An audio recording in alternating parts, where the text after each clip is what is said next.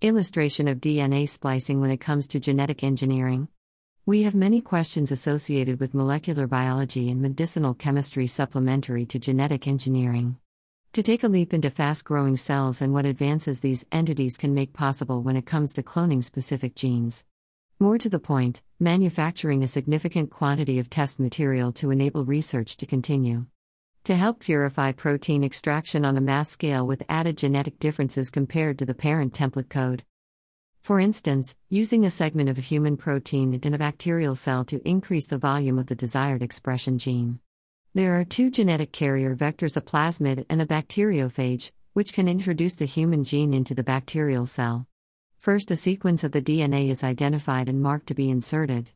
An enzyme splits related sugar phosphates and bases on both the strands in the DNA double helix to make an unclean break. This yields unpaired bases on the tail end between the two chains that still recognize each other, which are complementary and called sticky ends. The human DNA sequence is then introduced into the circular bacterial DNA, connecting the unmatched overlapping ends through ligase and annealing. Basically, meaning isolating and cutting one DNA sequence from one species and inserting it into another.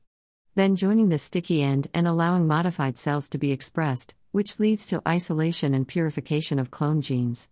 But also to provide more insight into the linked structural functions.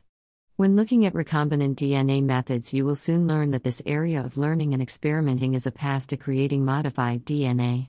In other words, designing genes with novel qualities by using restriction enzymes and ligases. In particular cases, a ligase enzyme is used to add the sticky ends if they do not pair exactly. In other cases, a synthetic DNA linker can be used prior to carrying out the above steps. To combine two DNA sequences with the desired gene of interest together. There is no one area of biology that provides all the answers to these complex questions. Why is this important, you may ask? With a greater sample of material to work with, the possibilities of isolating and purifying the desired gene or genes are more likely to be successful. Opening up the workings of the protein structure and associated mechanisms. Learning more about these proteins and the genes that surround them will lift research to identifying which genes can be activated or inactivated when isolated genes linked to certain conditions are identified.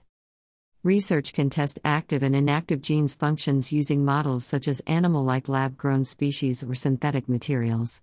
How true this data will be to the gene's activity within humans is another question.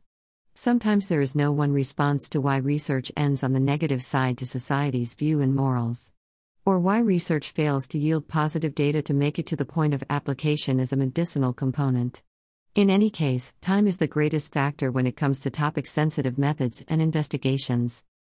Thank you for taking part. Subscribe to stay informed of new content across a range of topics. And to support the production of quality material.